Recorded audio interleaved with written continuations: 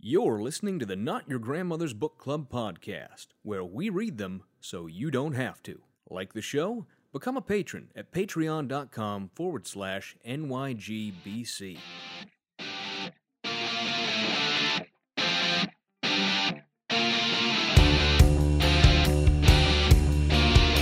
You should write a book, Fry. People need to know about the can eat more. I'm getting this book on UFOs. Did you know they're real? But there's a huge government conspiracy to cover it up. Oh, that's just a paranoid fantasy. I want to be a book. You can pick me up, flip through my pages, make sure nobody drew wieners in me.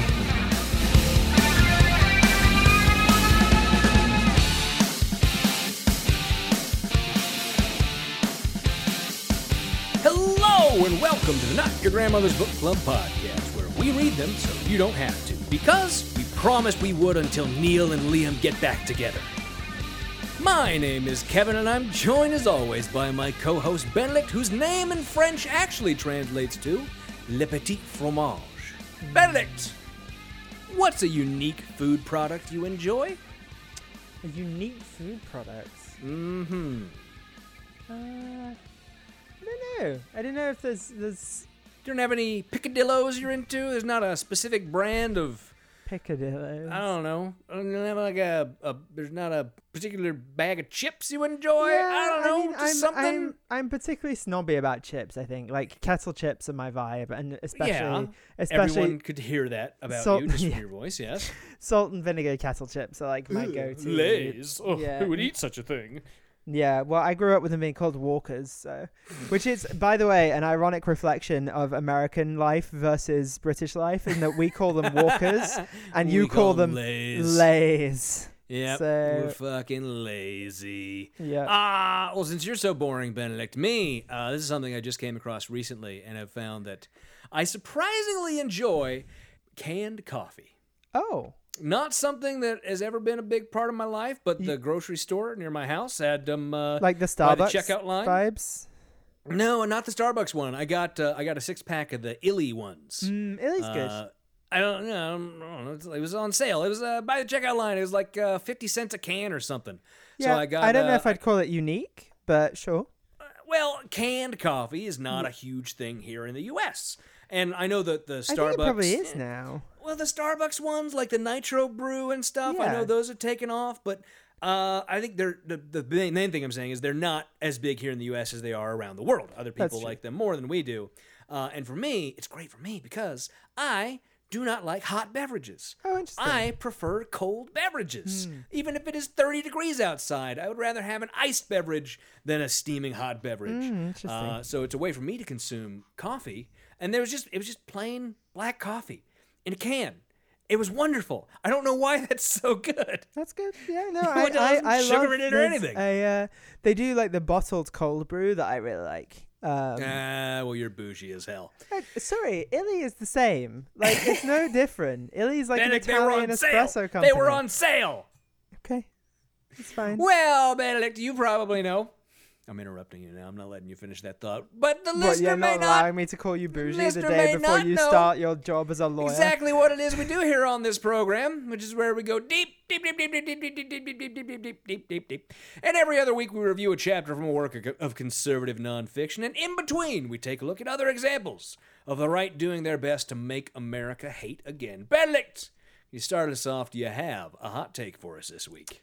I do, yeah, and it is that my favorite sandwich place, it's just like expressing my excitement at my favorite sandwich place that I've ever been to in Italy has now opened in New York City. And I thought you were going to say like, Potbelly, what a great sandwich. No, it's this, okay, so it's this Italian place that But started Benedict, in have you Florence. ever had the Quiznos hot Listen, toasted sub? I'm leaning into the bougie. Let me go with it.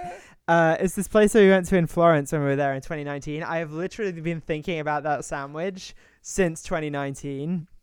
And last night, we discovered Quiznos. Yeah, that's the name of it, right? Quiznos. Last night we discovered that they had opened a New York City location, had expanded the franchise, and I was so excited that I never remember my dreams. I literally had a dream about this sandwich, and not only did I have a dream about the sandwich, I had a dream about being in line for the sandwich. I was so excited that even in my dream they were like, "There's no way, even in an ideal world, that there won't be a line out the door for this sandwich." I feel like what this really is, the reason why you're so excited, it's an opportunity for you to say, well, it's not as good as the one in Italy. No, it's not. It was perfectly good. It was perfectly good. Okay. So All right. I'm very excited. And everyone should go. All right. It's my Bougie sandwiches are us. Fine. Bougie sandwiches Fun are stuff. us. It's called Atlantico Vinayo. Thank you for finally giving the name. Yeah, there you go. So that when I am in New York City, I can go get this delicious sandwich I've been told so much about. If you're in New York City, we're going together. I know you're going to take me there. You don't have to find it on your own. I'd like, good luck with that Italian sandwich, man. If it's meant to be, you'll find it. Like, Yeah, well, when you come to St. Louis, I'm taking you to a seafood restaurant. okay, that sounds terrible. It is. Yeah, okay, what's your hot take?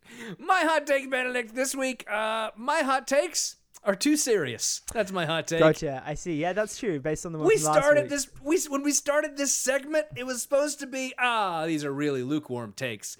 And over time, I have generally, it's become my place to vent about something that's been bothering me the last couple days. Like last week, I talked about Babbitt, who died at the January 6th, how she's actually a victim. And I think the week before that, I was talking about something else I got mad about based on my online research. Yeah, I need to cool it, is what I'm getting at here. I think that's probably I right. need to stop caring so much about everything. Sure, yeah. Yeah. So I need to talk about sandwich shops I Yeah, enjoy. that's what I'm trying to do. I'm trying to bring lighten the mood before we get into the conservative. Well, Benedict, why don't we move on a little bit? What's on your bookshelf this week? Well, on my bookshelf / Netflix queue this week, You're pulling a me. I've run out of books, so I can't read them quickly enough because you make me pre-record all these shows now. Pardon, we are pre-recording this episode. Yeah, I know. Just this episode. I know. This is the first one we've pre-recorded in 6 months. That's true. Yeah. No, I'm just I'm letting the listeners know. Breaking the magic. Speaking through the fourth wall. It's actually still October. Spooky, yeah. Yeah. I was going to make a Halloween joke. I decided against it. Call My Agent is a French show, again, leading into the bouginess, that is actually just really funny and good. And it's about the lives of agents of the French elite actors and all the hijinks that they get up to, and it's lots of backstabbing, it's lots of gossip, lots of drama. It's really good.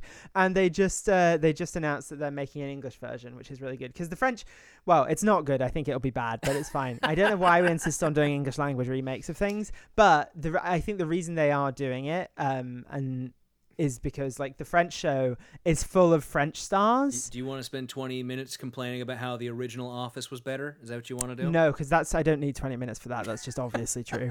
The French one is full of French stars, but I am not super aware of all the French stars in the world. So they're like, oh my God, it's Cécile Lafrance. And I'm like, is it though? And is that important? Does that French matter? Stars. Gerard Depardieu. You know Gerard Depardieu. Okay, yeah, there's one. And that guy that was in The Artist, I guess. I don't know. I didn't watch that. I never saw The Artist. Well, he's in it anyway.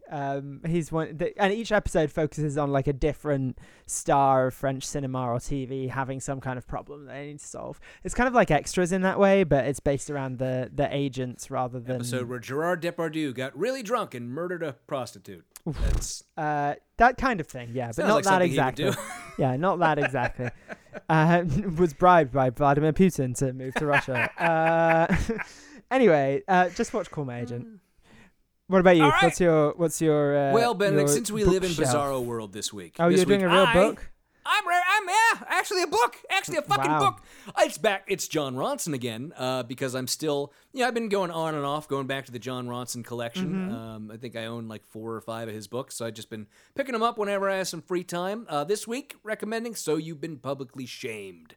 From, I think it's 2015 or 2016 or wrote that. I had never read it before. It's a little older than that, I think. That's one of his I had never read before. And it is easily the most disturbing, even more disturbing than the ones he writes about all his time hanging out with, white supremacists and shit. For me, So You've Been Publicly Shamed made me confront myself and my own online activity, and the fact that I realize most of it is just sarcastic tweets about someone else's actions that is part of this public shaming that is inherently problematic, that John Ronson is pointing out so well in this book. And it hurt me to my core. It really hurt me to my core. Yeah, it's that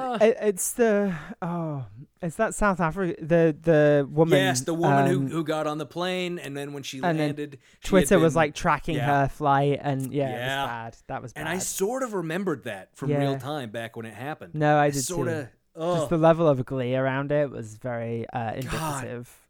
It's just horrifying. We did that. We did that. Yeah, it was. There's a hashtag was like, "Has Justine landed yet?" Or something like that. And god damn, and she just made like it was an supposed to be a innocuous joke. It was a bad joke. It was a bad joke. It was supposed to be the opposite of the way I think a lot of people took it. Like she's a It was supposed to be a white privilege joke. Exactly. She was supposed to be making fun of. That's what she intended, was to make fun of her own white privilege. Because it was a joke about how she was going to South Africa, and she was like, hashtag hope I don't get AIDS, and then haha, no, I'm actually white. Yeah. So, she got destroyed. Yeah. She got destroyed for it, and it's just it wasn't a good joke. Let's just be clear about that. No, but it's the thought of like what. There have been times we've gotten it wrong. I'm sure we've gotten it wrong, and we all have taken part in these collective online shamings. Yeah. Even when, maybe it comes out later, we all don't even realize it, that we just piled on someone who, didn't deserve it. Really makes me think about my own activity in the past. I think what you said last week is right, though, of like trying not to punch down on these things. Yeah. And assessing people's actual because I think we can get very caught up in power structures and stuff, but like realistically, individuals have very little power unless they have been elected to some form of position of power or like lead a multinational company. Like, so, things like this feel icky. It is because we all know what we've said about Karens online in the past. Mm-hmm. Anyways, Benedict, why don't we move on a little bit? Housekeeping this week. Rate and review us on iTunes. Remember to leave us all the stars. Follow us on the social medias at NYGBC Pod on Twitter. I don't have any members of our New World Spooky World Order this week because, as I mentioned, we are recording ahead of time. But remember, if you would like to become part of our New World Spooky World Order, then you can go either post about us on social media, send me a screenshot of that, or leave us a 5-star review on iTunes and tell us what you want us to say about you, what name you want us to say, whatever it is. You don't have to be a patron. You can be just anybody. Let us know, and you will be inducted into our New World Spooky World Order. With all that out of the way, Benedict, we will continue our book review of God and Man at Yale, The Superstitions of Academic Freedom by William Frank Buckley, Jr., the progenitor of all horrors experienced in modern America. Benedict, what did we read this week? Well, Kevin, this week we read the second half of Chapter 1, in which William F. Buckley, the man who insisted he didn't want a seminary, is mad that Yale isn't a seminary. He very much is. Really it is mad, weird. So mad. Because we read this in chunks, it's sometimes a little weird, but I sort of went back over what we talked about on the last time we did this book and realized he has sort of progressed from the very beginning, where he had the same faux independence, faux neutrality that I think all the authors we experienced do, and said, I don't want a seminary at Yale. I just think we need to, Christianity should be treated properly. It shouldn't be discouraged. And as we go through these pages, he ends up more and more towards the end on the side of, well, it's not enough to just not mention Christianity. Yeah. You have to actively be pushing for every person you meet to be a Christian, and they have to be the right kind of Christian. It's literally, it's Pauline, like, good works are not enough, right? Like, yes. that's basically the thrust of this chapter, because by the end of it, he's like, listen, weird people since he's a Catholic. Well, I mean, St. Paul was also a Catholic. Well, but no, the whole split between Catholics and Protestants is faith alone or faith and good works, right? Catholics being on the side of faith and good works, with most Protestants being the solo. What is it? So how do you say it in Latin? Solo faith alone. I don't remember what it is. Solo fides. Yes, that's it. That's the only way to get to heaven or whatever the case is. I thought it was the other way around, isn't it? No, Catholics believe in faith and good works. Oh, interesting. Most Protestants, by the way, I shouldn't have to point out to you since you were raised in a Protestant household. Yeah, I know, you're British. But yeah, so it does get weird throughout this chapter as he just gets more extreme and doesn't, I think, realize that he's getting more extreme as he goes. He just sort of stumbles into it because it was what he intended from the very beginning. It's really more like his faux neutrality or his faux reasonableness is falling away and what's underneath is being exposed. Yeah, and no, I think that's exactly true. But yeah, but it starts in a very weird way too. Like starts, and I think it's not we've made it start in a weird way by the way that we divided the chapter, but it's just very jarring to me because like this is his least good argument. I think, like I think his best argument, not that it was a particularly good argument, but like he was right to open the chapter with like religion, how religion is taught at Yale. But now because of the way we divided the chapter, he's opening it absolutely apoplectic that religion isn't taught by the psychology department, which I'm just like, come on, this is such a weird stance to take. He's definitely kept his weakest arguments for the second half of the chapter. He did not bury the lead. Like, yeah, so as you mentioned, this part of the chapter where we start up, again, opens with the Department of Psychology, and that's where we are going to begin this week's review. He opens by saying, quote, "From the student's point of view, the psychology department of Yale does not seem to be as vigorous as either the philosophy or sociology departments." Which I feel like is a bit of a dig, but it was the 1950s.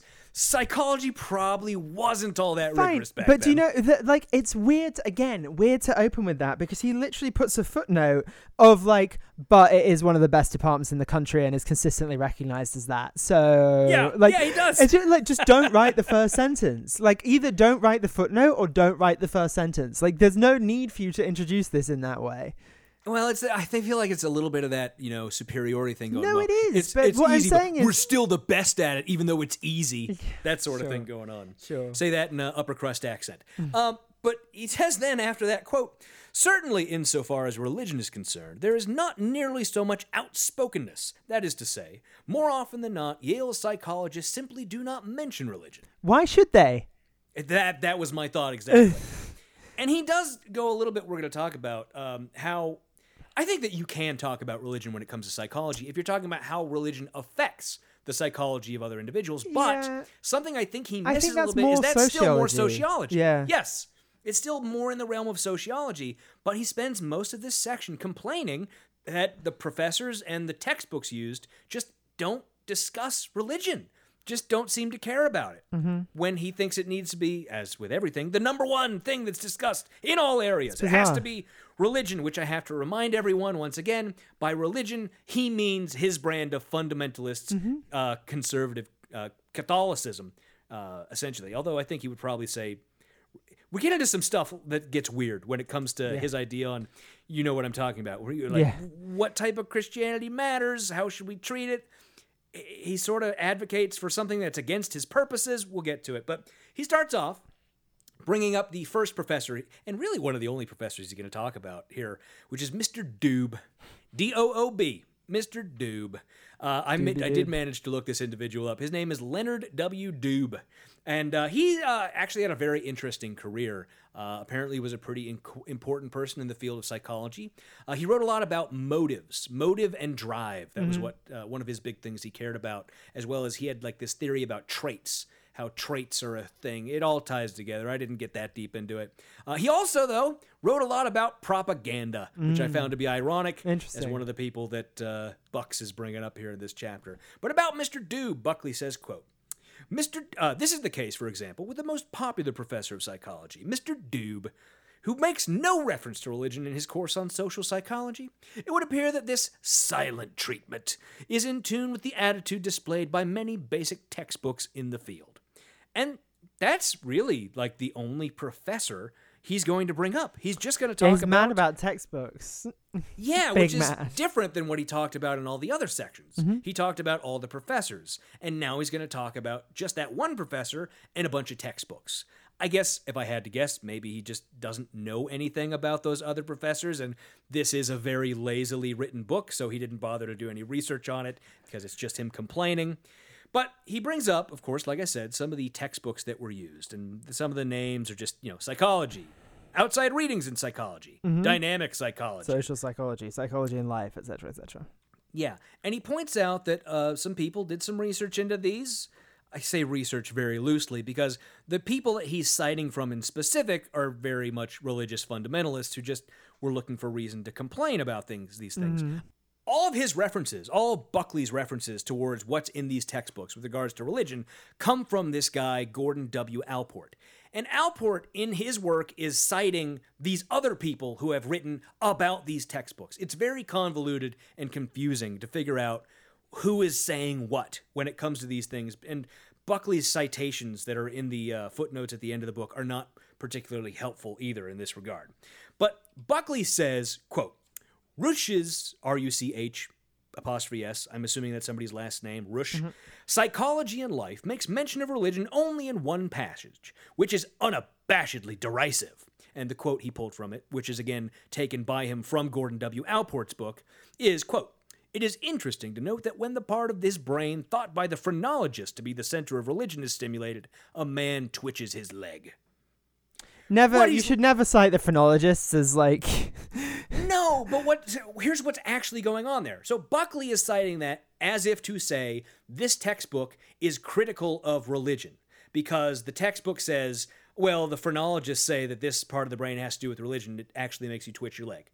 The textbook itself, which he quotes in the footnotes in the end of this book, actually says, if you continue with that quote, something along the lines of, I include this not to be to deride religion, but to deride phrenologists. Yeah. It was a joke about phrenology being dumb. That's what it is. How this always goes. But Buckley is distorting it and pretending as though it's actually a dig at religion. So it continues along in that way, and I mentioned this Gordon W. Allport, who is the guy where he's pulling a lot of this stuff from. Allport was a very interesting guy, had a lot of interesting stuff to say. A lot of the other quotes he pulled, I'll just say about the rest of this chapter, a lot of the other stuff he pulls from the rest of this chapter comes from a book written by a pretty right-wing Christian fundamentalist guy who was just pushing for more religion in the classroom. And I think it was called The College Seeks Religion by this guy, Cunningham. It's a weird... It looks like it should be Cunningham, but it's just a guy who's trying to say, well, we need more religion in college. And so I take a lot of the stuff he pulls from there as just being biased off the bat, and I didn't spend much time worrying about what any of those quotes had to say in particular. We get a bunch of block quotes for the rest of this chapter. There's a bunch of that sort of big block quoting. I don't want to call it laziness because sometimes it makes sense to do it, but it is a little bit lazy. When you're just pulling big block quotes and then putting a sentence in between it and your next block quote, a little bit of laziness going on there. Yeah, no, I don't disagree with that. But then after discussing these textbooks for the psychology department, he makes an admission. This made me laugh a lot. He makes an admission of his I own underlined laziness. this and put 3 exclamation points next to it. He spends basically an entire page-ish defending his own laziness. He hand waves away. Quote, yeah, go ahead. I have not analyzed the textbooks offered in the advanced courses, but the basic course in most Yale departments is generally organized with the active help and participation of the department's policymakers, and thus reflects the mood of the more advanced courses. So he's just been like, I didn't understand the advanced. It's probably the same. Yeah. It's probably the same, right? It probably builds on it. Yeah, not like... Anyway. And really spends almost a page explaining away the fact that he was too lazy to look into any of those. And here's the thing, Benedict. If he had not brought it up, I would not have given a second to the thought about it. No. Why would I have thought, well, he's talked about all these textbooks here. Why is he not talking about any of the upper level textbooks? He's listed about 4 or 5 different textbooks, but none of those names to me, in my obvious information about psychology, which I obviously have, and how it was taught at Yale in the 1950s textbooks that a class would use. Exactly. Yes. So, but he drew attention to it, and it goes back to what I think I argue a lot. What I have been arguing, I think I've talked with you off air about it a little bit, is I think compared to all the people that we have read, Buckley is maybe the only one, or maybe one or two, who actually believes the shit he says. Which is why he feels like he has to explain why he's not talking about those upper level textbooks. Because to him, he's writing this and he's going, well, how strong are my arguments? Yeah. And am I being correct? And then he realizes, oh, I didn't talk about any of those. And it's, it probably didn't take him very long to write quite this funny. book, if I had to guess. Yeah, no, But, it's dashed out in an afternoon. but he's getting near the end and he's like, well, I guess I just have to explain that I don't have, I just didn't do that. And if the readers have any problem with that, I'm sure they'll reach out to me personally. Yeah, And I can discuss it probably with them. says Those quite a upper-level lot. textbooks. It probably says quite a lot about his intended audience. Of like, he thinks he's writing for quite a rigorous audience, which I'm not sure he is. I'm sure he thought his classmates would buy this book. Yeah, I'm sure he thought that a bunch of his Yale classmates would end up buying this book. I'm sure that's true. I'm true. sure so many of them didn't. The other thing I was going to say is it's quite funny for like a guy that was famous for allegedly doing the reading, didn't do the reading and admits to not doing the reading. Yeah, the last thing I wanted to say about the psychology stuff is the way he frames it is like, oh, you have to think about how religion has affected the human personality over the last 2,000 years or whatever. Which is I think that's a good point. I think that is something that probably is studied by psychology. It's a fair point. My counterpoint to it is that the vast majority of people that have ever lived in the world were not Christian, let alone Catholic. Also true. So studying it from a Catholic point of view, that's not very useful. Well, but he he equivocates on it. He equivocates on that later, and he equivocates here and later in the chapter by pretending that he doesn't care which religion is taught about. Yes, that he wants any religion to be taught about, but that's not what he wants. And so, like self-claimedly, that's not what he wants. Well, he wants Christianity to be taught. Yeah. I would say two things. I would say, one, I'm sure that currently psychologists study the impact of religion on the psyche and stuff like that. And if not, then sociologists, which I think is more of a distinct discipline. I think they probably both study it. I didn't do any looking into. If I were to Google right now, I could probably pull up some journal articles that were dealing with the subject. But second, going to what you just said, which I agree with wholeheartedly, it's absolutely not his point that, well, we should study how religion impacts the psyche. He wants the psychology classes to somehow reinforce his position that Christianity is good and right and proper, and that cuts against what he's seeming to be arguing here. That there should just be study into how it affects. It doesn't make sense. It doesn't mesh with everything else he's trying to say here. He says, in specific, quote, unless the influence of the textbooks is vigorously counteracted from the lecture platform, which it is not, then the student of basic psychology is unlikely to learn that the historical Christian faith has today and has had throughout the ages a colossal impact upon human personality. Even more, as seems always the case where there is little or no mention of religion, the student assumes that the subject is neither important nor relevant. And I think that's the bigger... I would say the first one. The first one, that the Christian faith has had a colossal impact on human personality. I think what he wants is for that to be taught as a positive, that the impact of Christianity upon personality has been a positive one. I think that's what he wants to be taught in specific. Even though, as he admits, he did not study psychology at Yale. No, or the advanced textbooks even, at all. Yes. But you would think if he had taken upper-level psychology, he would have he would have one of those textbooks. At least opened a textbook at some point. Okay, let's do extracurricular activities. Yes. So the next section we get to, extracurricular activities. And this is where I think this is the most fun I had in this chapter, honestly. Yeah, it's because weird. Here we get some weird fun stuff. And he starts this one off by saying, quote, high in the list of alleged indications of religious activity at Yale is the extracurricular work of a more or less Christian nature that is undertaken by undergraduates. It seems that the extracurricular religious program at Yale is far more pronounced than, for example, at Harvard. And those who seek to demonstrate the religious nature of Yale make much of this fact. So, inter-Ivy League shitting on each other aside, he's admitting right off the bat there's a lot of religion in the extracurricular activities going on at Yale. And he starts off by telling us about Dwight Hall, which I guess I did a little bit of looking into, is just like an old building that has the chapel in it, and some of the student organizations are housed there. Yep. And apparently most of the student organizations that are in that building have to do in some way, like most of the religious student organizations are in that building. So like all the various Christian organizations, of which there are, I think literally dozens. When I looked at the Yale website, like the student organizations page, there are like dozens of different religious organizations there. But even back then, it appears, most of them were in Dwight Hall. And of course, in the middle of that is the Church of Christ, which is a church that's in the middle of the hall. And you would imagine that's a source of religion, as he would want it on campus. Yeah, you would think. He also then points out that various officers and members of the organizations in the hall do periodic religious retreats. They have seminar groups that go to the homes of various members of the faculty and discuss books and religious movements. Also points out that they have a snack bar, a Coke machine, and a phonograph. Which, a couple things you never want to leave out of your hall. But he says, quote, "Yet the impartial investigator cannot but conclude that the religious," in italics for some reason, "influence of Dwight Hall is in no way commensurate with its general importance on the campus." Why? I don't know. It's unclear. Probably because of the Coca-Cola machine. Probably, yeah. If I had to be honest, like, I can imagine in 1949 or whatever, people came there because there's a Coke machine, a phonograph, Probably, yeah. and It wasn't for the religion. Like, I'm sure, like, the religious kids are hanging out there too, but there was some jerk-off who looked like me in cargo shorts sitting on a couch, drinking a Coke and eating a bag of chips. Sounds right. Because there's a snack bar and a Coke machine and a phonograph. And listening to whatever you listened to on a phonograph in 1949. I don't know. Did they have music then? I don't feel like they didn't have music in 49. I feel like they weren't allowed to have it yet. It just feels like a thing. I feel like blues was probably around.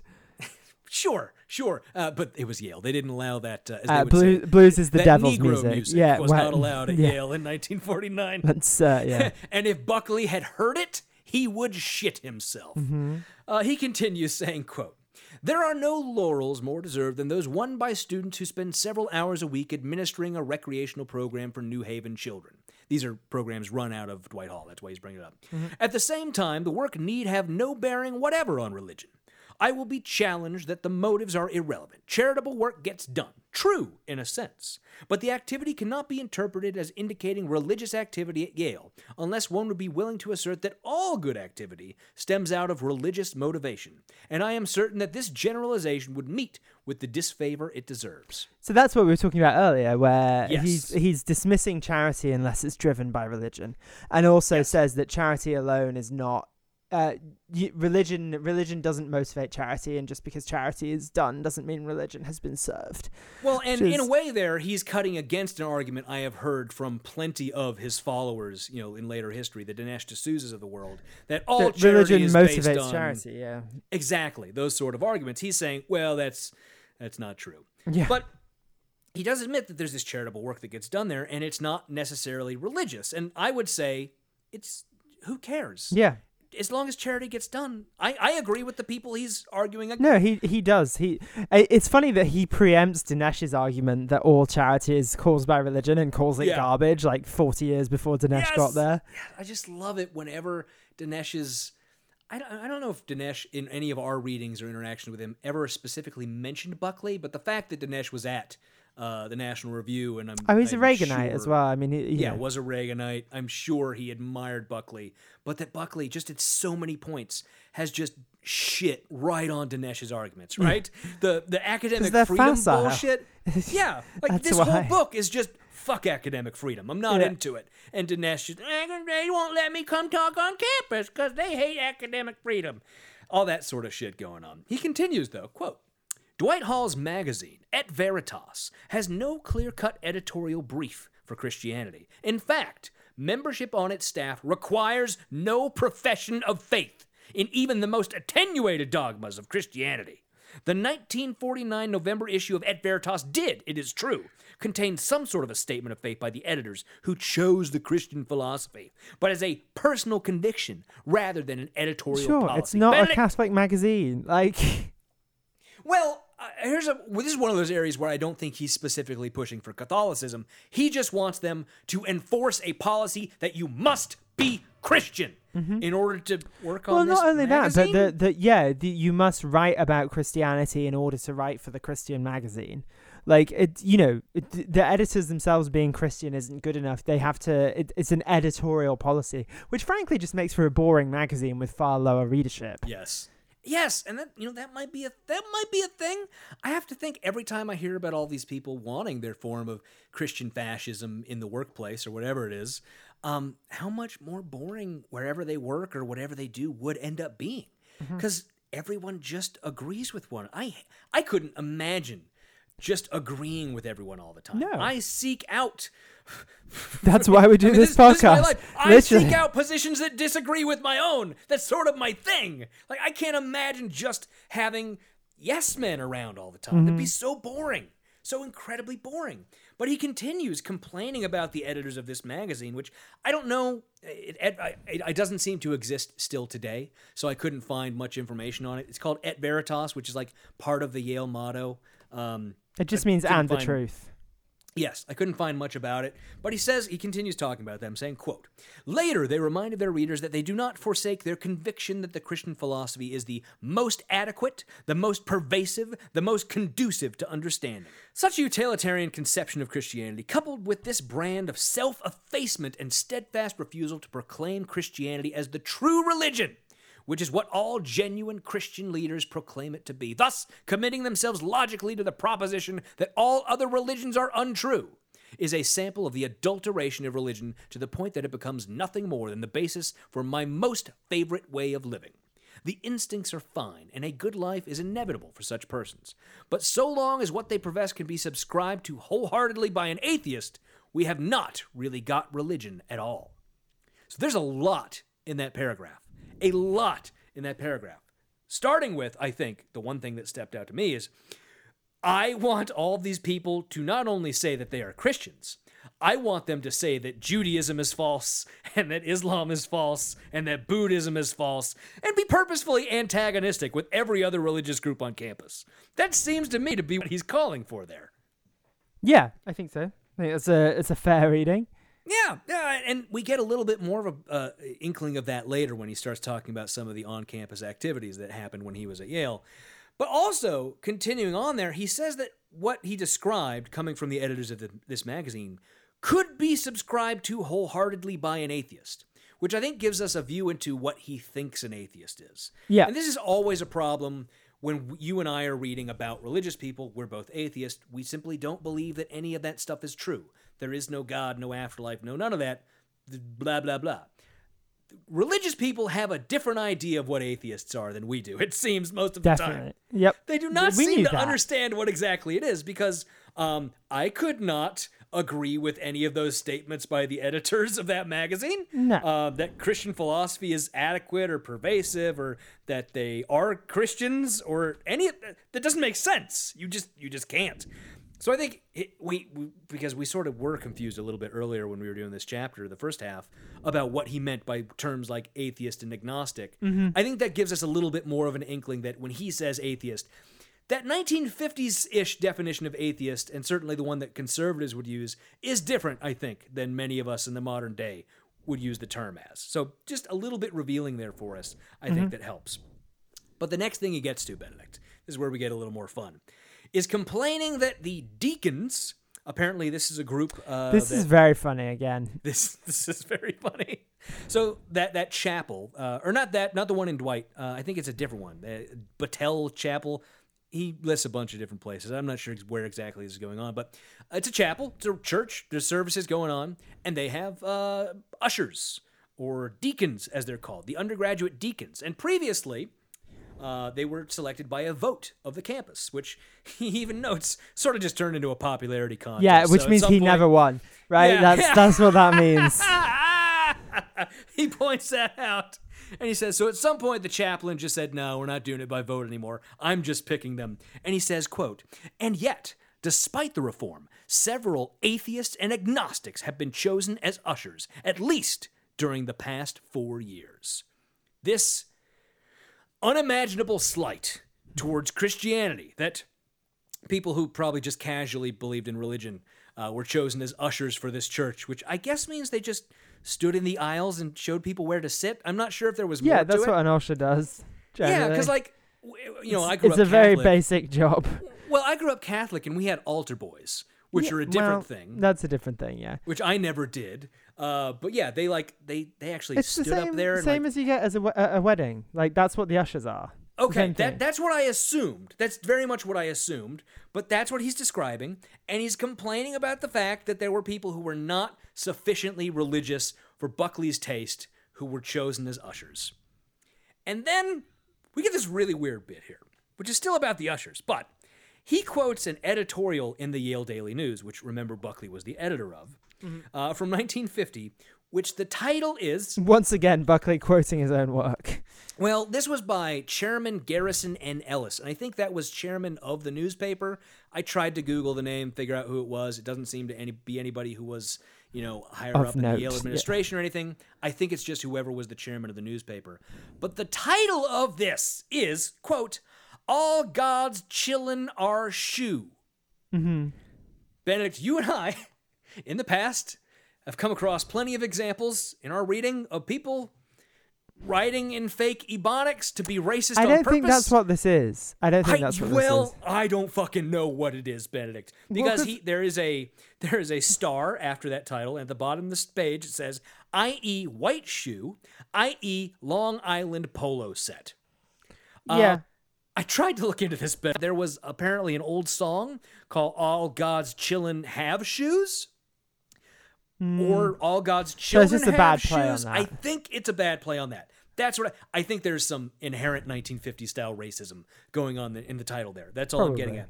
But all it is this guy complaining about the fact that there was apparently an unnamed person who was actually an atheist, who he says, quote, he allowed as how he professed no particular religious beliefs. That was an usher. That's it. That's it. Yep, that's it. That's the end of the story. That's the complaint. Just fucking all the best, nuts. everyone. Thanks. Bye. Yep. And I get that we're viewing this from our modern context, right? In 2021, that's a gasp moment for 1950s readers. Yes, I get that in 1950 people were a bit more religious than they are these days, but they didn't have Netflix and better things to do. So, it's just what it is. But then he starts talking about the various different groups on campus. He points out that Catholic students, like himself, can go use the facilities of the St. Thomas More Club. I don't know if they had a church on campus or not. He points out that the Jews had the Hillel Foundation. And then there were various different organizations for the Baptists, Congregationalists, Episcopalians, Lutherans, blah, blah, blah. Basically, all he's saying is everyone had their own religious club. Every denomination imaginable had their own club, which seems to be counter to the entire point of this chapter, that there just wasn't religion on campus, when basically every fucking denomination and religion you could think of had their own fucking club, I guess. Yeah. But then he starts talking about the various activities and projects that took place on campus, pointing out in particular, and I did think this was funny, he refers to, but does not outright say, that, in fact, he was one of the people who organized this event. He sort of refers to the fact that he was, but he doesn't just outright admit it, because I think that would be sort of admitting that nobody really cared about this thing but him. But there was this interfaith conference held in the spring of 1949. And he points out that it was subsidized by Dwight Hall, St. Thomas More, and the Hillel Foundation. I'm guessing those were the three main groups involved. The Jews, the Catholics, and the... I don't know what Dwight Hall was. Episcopalian, maybe? I don't know. I never looked into what exactly was the group of Dwight Hall. What was the religion there? I don't know. But he points out that what this was is basically a bunch of people came together. They had speakers from these various groups. So, there was a rabbi who gave a speech, and a Catholic priest who gave a speech, or something like that, and somebody else, blah, blah, blah. And he says, quote, "Unfortunately, all the speakers were careful not to antagonize any participating faith to the point that they themselves, in my opinion," parenthetical, as co-chairman of the conference, "and in the opinion of those members who assembled later for a post-mortem, gave little impetus to religion." So I guess in his mind, and this goes back to what I said a little bit ago, in order to promote religion, what he terms religion, you have to shit on all the other religions. Yeah. Yeah, it's the same thing you just said. It's very similar. But again, he's Catholic. Yale is not a Catholic school. No, it's not a seminary. What he wants at Yale is for his religion to be shit on. That's what he's asking for. Oh, Am I crazy in thinking that? No, I think he wants everything to be Catholic, but he just doesn't want to say it. Well, but he won't get that. That'll never happen. That'll just never be the result because Yale is a product. It's a fucking WASP school. That's what fucking Yale is. That's what we all know it as. Also, fun little note. There is an entire half-page long note at the bottom of the page, basically him complaining about a time that they had Reinhold Niebuhr come speak at the school. They're just complaining, basically, is all it is. There's not really any other point to it besides that. Yeah. No, that's Kevin. You just described the whole book. But now, yeah, I mean, this whole bit about, but like, it's just him being like, I wish Yale was a seminary. That's, I mean, basically it. Yeah. So he's no longer explicitly talking about extracurricular activities on the campus, but he never denotes to us that he's sort of shifting his attention. There's no header like there's been for all the other sections. That he's going more general now for the rest of the chapter. It's no longer just talking about these extracurriculars, and he goes to a couple of quotes. But there's a Life magazine article he block quotes, which is just some guy saying, well, you can't really get people to be religious unless you force religion on them by teaching it to them in school. Okay, but sure. But again, it would not be the religion you want taught. I don't get why you're arguing this for your alma mater when it would be counter. I think that, I mean, I would imagine they think it's better than dirty atheism. Possible? Like, if we can get people in the religious mindset, then they're easier to convert to Catholicism. Yeah, that is possible. He says, quote, it cannot be said of an institution that sponsors a large religion department that it ignores religion. And yet, considering the total impact of the religion department, considering also the small number of students who expose themselves to any course that teaches religion, this is just what he complained about last time we did this, the situation can be said to be worse. For while religion is offered, and the university thereby goes on record as considering it to be an area of study that lays claim to a body of learning, the university's offhandedness, perhaps unintentionally, reduces religion to approximately the status of a course in Greek mythology. If you're interested, study religion. You'll learn something about the history of the world and something about the traditions of our culture. If you want more, you will find a lot of facilities open to you in extracurricular life. And that... I actually think that's how religion should be taught. That is exactly what I was going to say. We agree. That is how it should be. That is, as a matter of fact, that is how it is on most campuses across the country and probably the world, where it's an important cultural touchstone, as is Greek mythology, as is Islam, as is absolutely, countless other religions. So yeah, we should learn about them, but not in the context of one of them being true over the others. And if you want more, as he said, you can go to seminary school, which is a thing he said he didn't or do want stuff Yale in to turn extracurricular life. Yeah, I mean, I took organize a class, your own religious shit. I took a class at UC Berkeley taught by Ron Hassner, which is called Religion and Politics. It was a wonderful class. It was just looked at all these different areas in which religion intersects with politics. That was just it. Which is a lot, presumably. Different lecture every week, because the class was really just about, it was an essay writing class, or a paper class, so we had to write a 30-page research paper, but we could do it on any topic we wanted, but each week was just a lecture on a different topic, so it was giving us ideas for things we could write about. But it's a wonderful class. I learned so many amazing things. I had so many great ideas inspired by that class where he talked about where religion intersects with politics, which is obviously an area that interests me immensely to this day. And you're right. It's how it should be taught.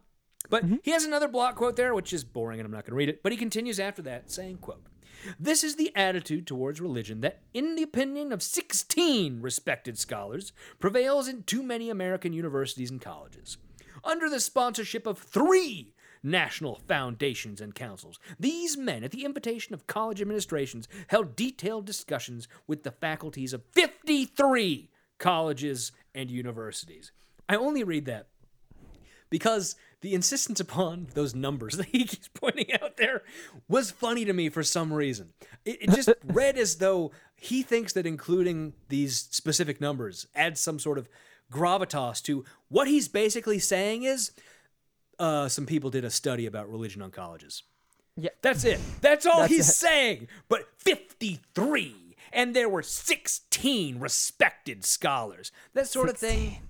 I always go back to Republicans think that fun facts are what intelligence is. Yeah. And that's not necessarily fun facts, but it's related to that idea of like having specific numbers. If you can name things off the top of your head, that's what intelligence is. And one thing Alex Jones always likes to do is rattle off a specific code citation to one little thing, which he's wrong about what it means, but he has it memorized and he can rattle it off the top of his head. And to dumb people, that sounds like what intelligence is. Mm-hmm. I am a lawyer. I cannot rattle off any code citation to you, but I know much more about the law than Alex Jones does. Mm-hmm. Well, Alex Jones knows what it's like to be sued. Which he does know that. He does know that. So we get a couple of big block quotes in here, and these, for the most part, are from that book I told you about earlier, the Cunningham book, college, what it was, I don't remember what it was called, Religion in College or something like that. I forget what the exact title of it was. The College Seeks Religion. So a bunch of block quotes from there, and I'm not going to go into them for the most part because, it's confusing. These are quotes of quotes. So for some reason, rather than quoting the original source, he chose to quote these quotes from another book that's quoting them and has non-quote language in there, and it's such a fucked up nonsense way. Basically, it's all just complaining that universities aren't seminaries. The same exact thing we've seen throughout this chapter. It's just there's not enough religion on campuses, and I'm mad about it.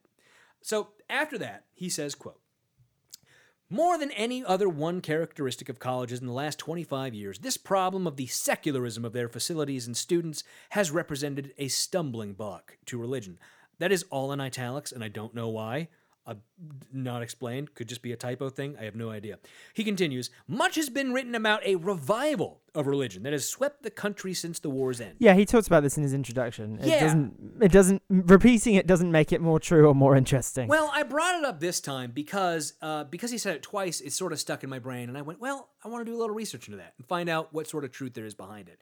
And I think what he may be referring to is what is now referred to by historians as the Fourth Great Awakening, which is also the Billy Graham movement, right? Mm-hmm. So there was a rise in fundamentalist Christianity following World War II. By all measures, right, religiosity in the United States has been pretty much on a downhill slope since forever, right? Go back to the beginning of the country. We're basically on a downhill slope ever since. Mm-hmm. There are some bumps where things go up a little bit.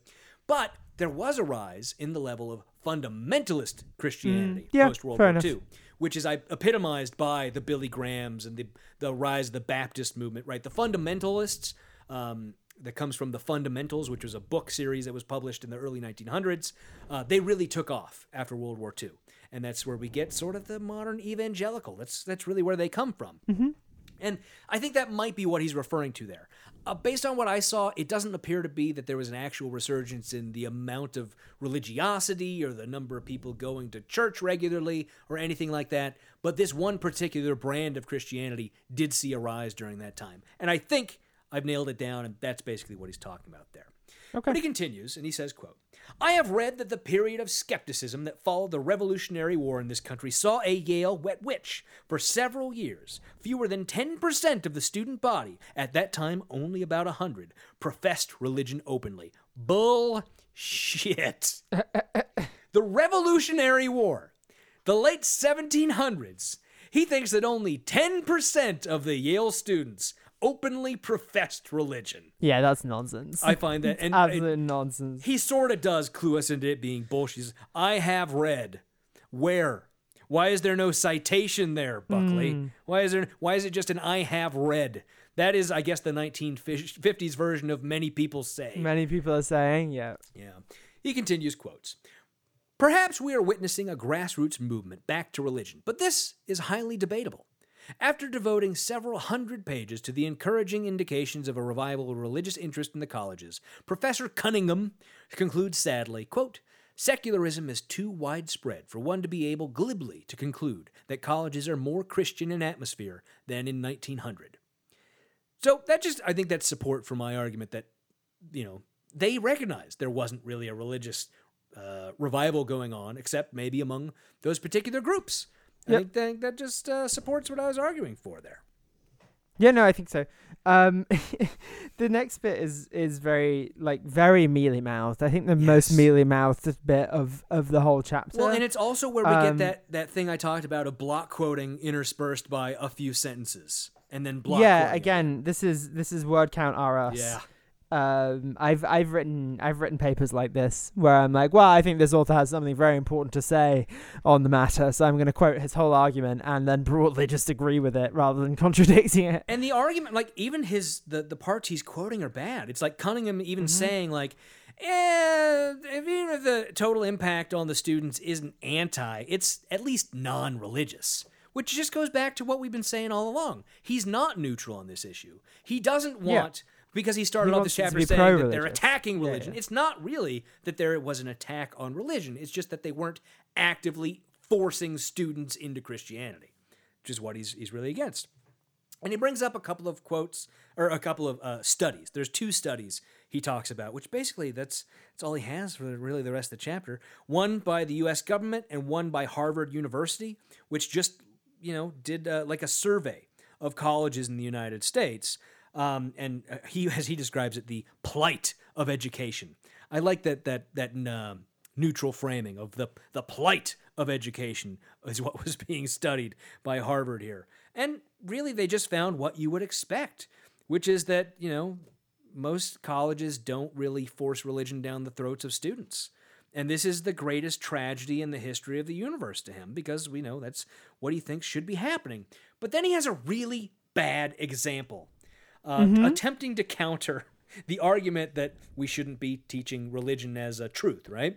So he points out here, or I believe this is actually from the report, the Harvard report, which says, quote, "We are not at all unmindful of the importance of religious belief in the completely good life, but given the American scene with its varieties of faith and even of unfaith, we did not feel justified in proposing religious instruction as a part of the curriculum."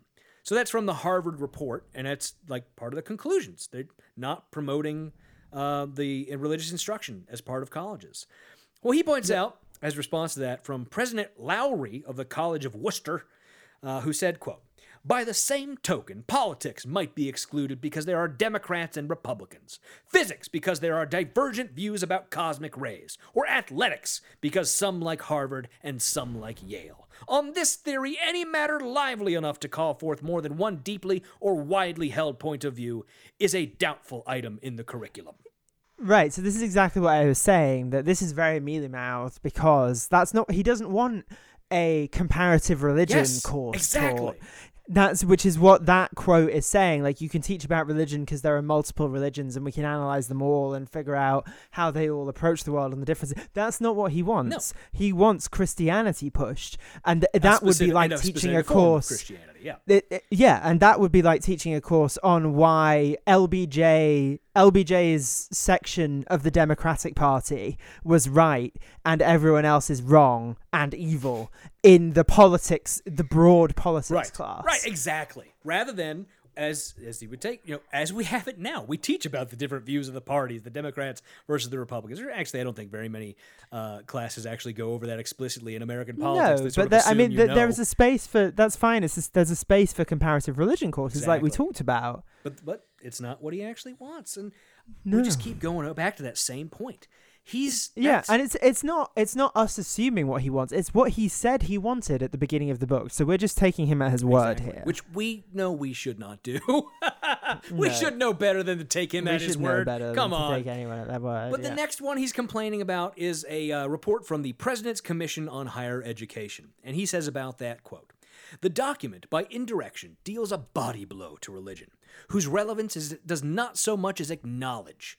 Pages are spent in a discussion of democratic ideals, and much is made of our cultural heritage. The report, where education is concerned, is one more victory for the secularists."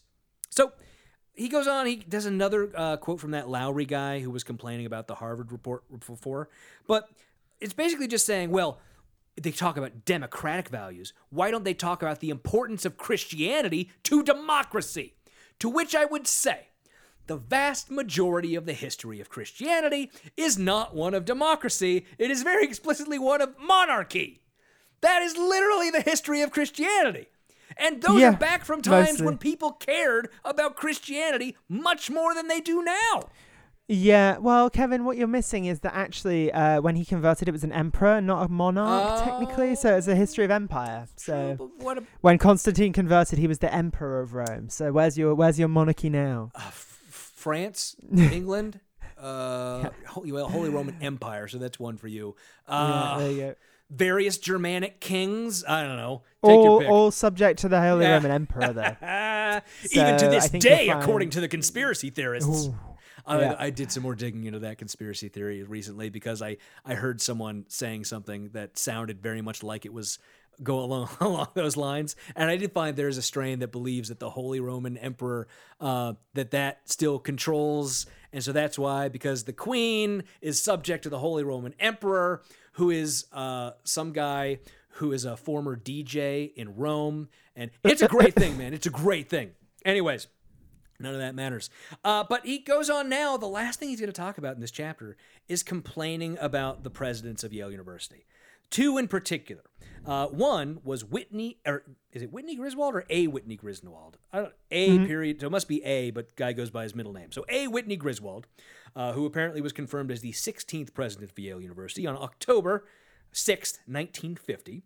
And he didn't bring up Christianity in his speech. So, this is the greatest tragedy to ever befall Yale University. But then the guy who did bring up Christianity in the speech didn't act on it enough. So it's just like... Because then he talks about the other guy, President Seymour, who I think was the president when Buckley was at Yale. So I think that's why he brings him up in particular. And then, he does complain. So he goes through and says, well, Griswold didn't bring up Christianity. He talked about... how great the vital forces of Yale are and the powerful traditions, but he didn't say Christianity when he brought it up. And then he talks about President Seymour, who he says, quote, too much significance can, of course, be attributed to an inaugural address, undercutting his entire previous argument. President Seymour had made a clarion call for a return to Christian values in 1937, but that did not exercise the extreme secularism that characterized Yale, at least during the last 4 years of his administration, which I assume are when Buckley was there. He then continues, skipping down a little bit. President Seymour's devotion to Christianity and his scholarly appreciation of religious values are on the record for all to see. What I call a failure to Christianize Yale was not due to any lack of sympathy or understanding of religion on his part. It was due rather to the shibboleths of academic freedom that have so decisively hamstrung so many educators in the past 50 years. There, I think we get the most clear symbol that we've gotten in this book so far, that he does not believe in academic freedom, period. Yeah, because he says, I do not believe in academic freedom. Pretty much the quote that you just said. That's the paraphrase. I know that the body is already in the ground. We have put the tombstone at its head. We have shoveled dirt on top of it. But I feel like we need to plant some fresh sod on top of that grave and finally finish the burial. That's why I have to bring it up and point it out. Sure. So this brings us to the very end of the chapter. And I will, as I always do, read the final paragraph of chapter 1, which is, quote, there can be no judgment of President Griswold's policies and no prediction as to his intentions at this early date. So why the fuck did you bring it up?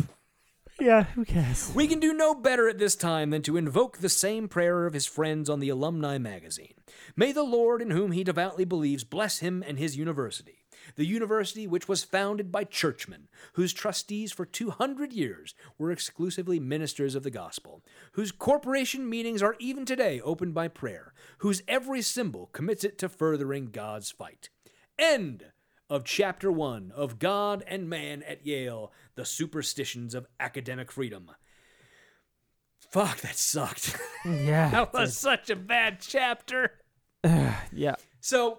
Yeah. I feel like we have to do a little bit of an autopsy okay. of what we went through here. Autopsy. Since when we break chapters up into multiple parts, I feel like we need to combine them a little bit. So what we got here is a failure to communicate. Yeah. Dick. But in essence, we got throughout this entire chapter a guy complaining about professors, most of whom he probably never had, and then some textbooks. And I think what we saw was toward the end of the chapter, he just got really lazy. He didn't have all the information about all the textbooks. He stopped caring about individual professors. Also, it doesn't really matter whether the psychology professors are teaching religion, so he didn't have to check. And at a number of points, he just points out how dumb him caring about this is. He just, I mean, right there at the end, President Griswold, how can we know? I just spent 2.5 pages complaining about him, but we won't know what he's actually going to do. So it's really weird. And I go back to what I've said from the beginning and what will be my overarching question for this book. I am sure of it. How is this a conservative classic? How? Yeah, it does not matter. I know I jokingly said last time that I understand how it is because it's just bitching about, school and whatever. But in reality, I still do not understand. And I have to hope that in Chapter 2, which will be complaining about how they teach that evil Keynesian economics in all the classes on campus, I have to hope that we're going to get something that resembles an actual argument there. And I think that's the one thing that's really puzzled me is they treat Buckley as though he is this master of argumentation. When from the beginning of this book, he said, I'm not making an argument. I'm not going to argue that Christianity needs to be... No, that's written and given. So he's not made an argument. He has just said, it is what it is, so obviously I'm correct, and given us very bad evidence that it's the case. So I'm hoping we get more in the next chapter. And if we don't, Benedict, it's your fault. It's my fault. Because you got to choose this book. I take responsibility.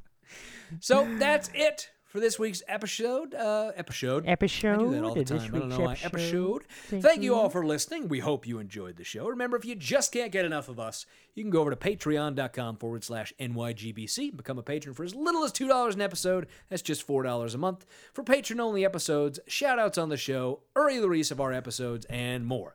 As always, we have to give a shout-out to our wonderful and amazing patrons: Benjamin Carlisle, Dexter, Allison, C. David, Megan Ruth, Glaurung the Deceiver, Big Easy Blasphemy, Becky Scott Fairley, and George Soros, Stephen and Cindy Dimmick, AJ Brantley, Taru Takanen, Skeptical 7th, Balls Watterson, and George Soros. Thank you all as always for being our patrons. That's it for this week's show. Till next time, I am the law. Goodbye.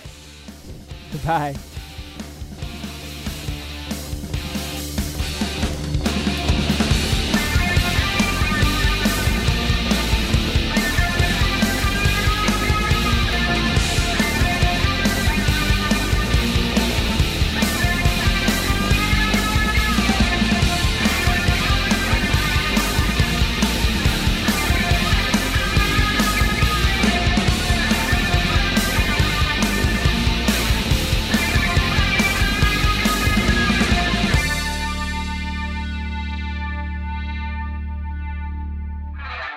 The Not Your Grandmother's Book Club podcast is a production of Kevin and Benedict Productions. Copyright 2020, all rights reserved.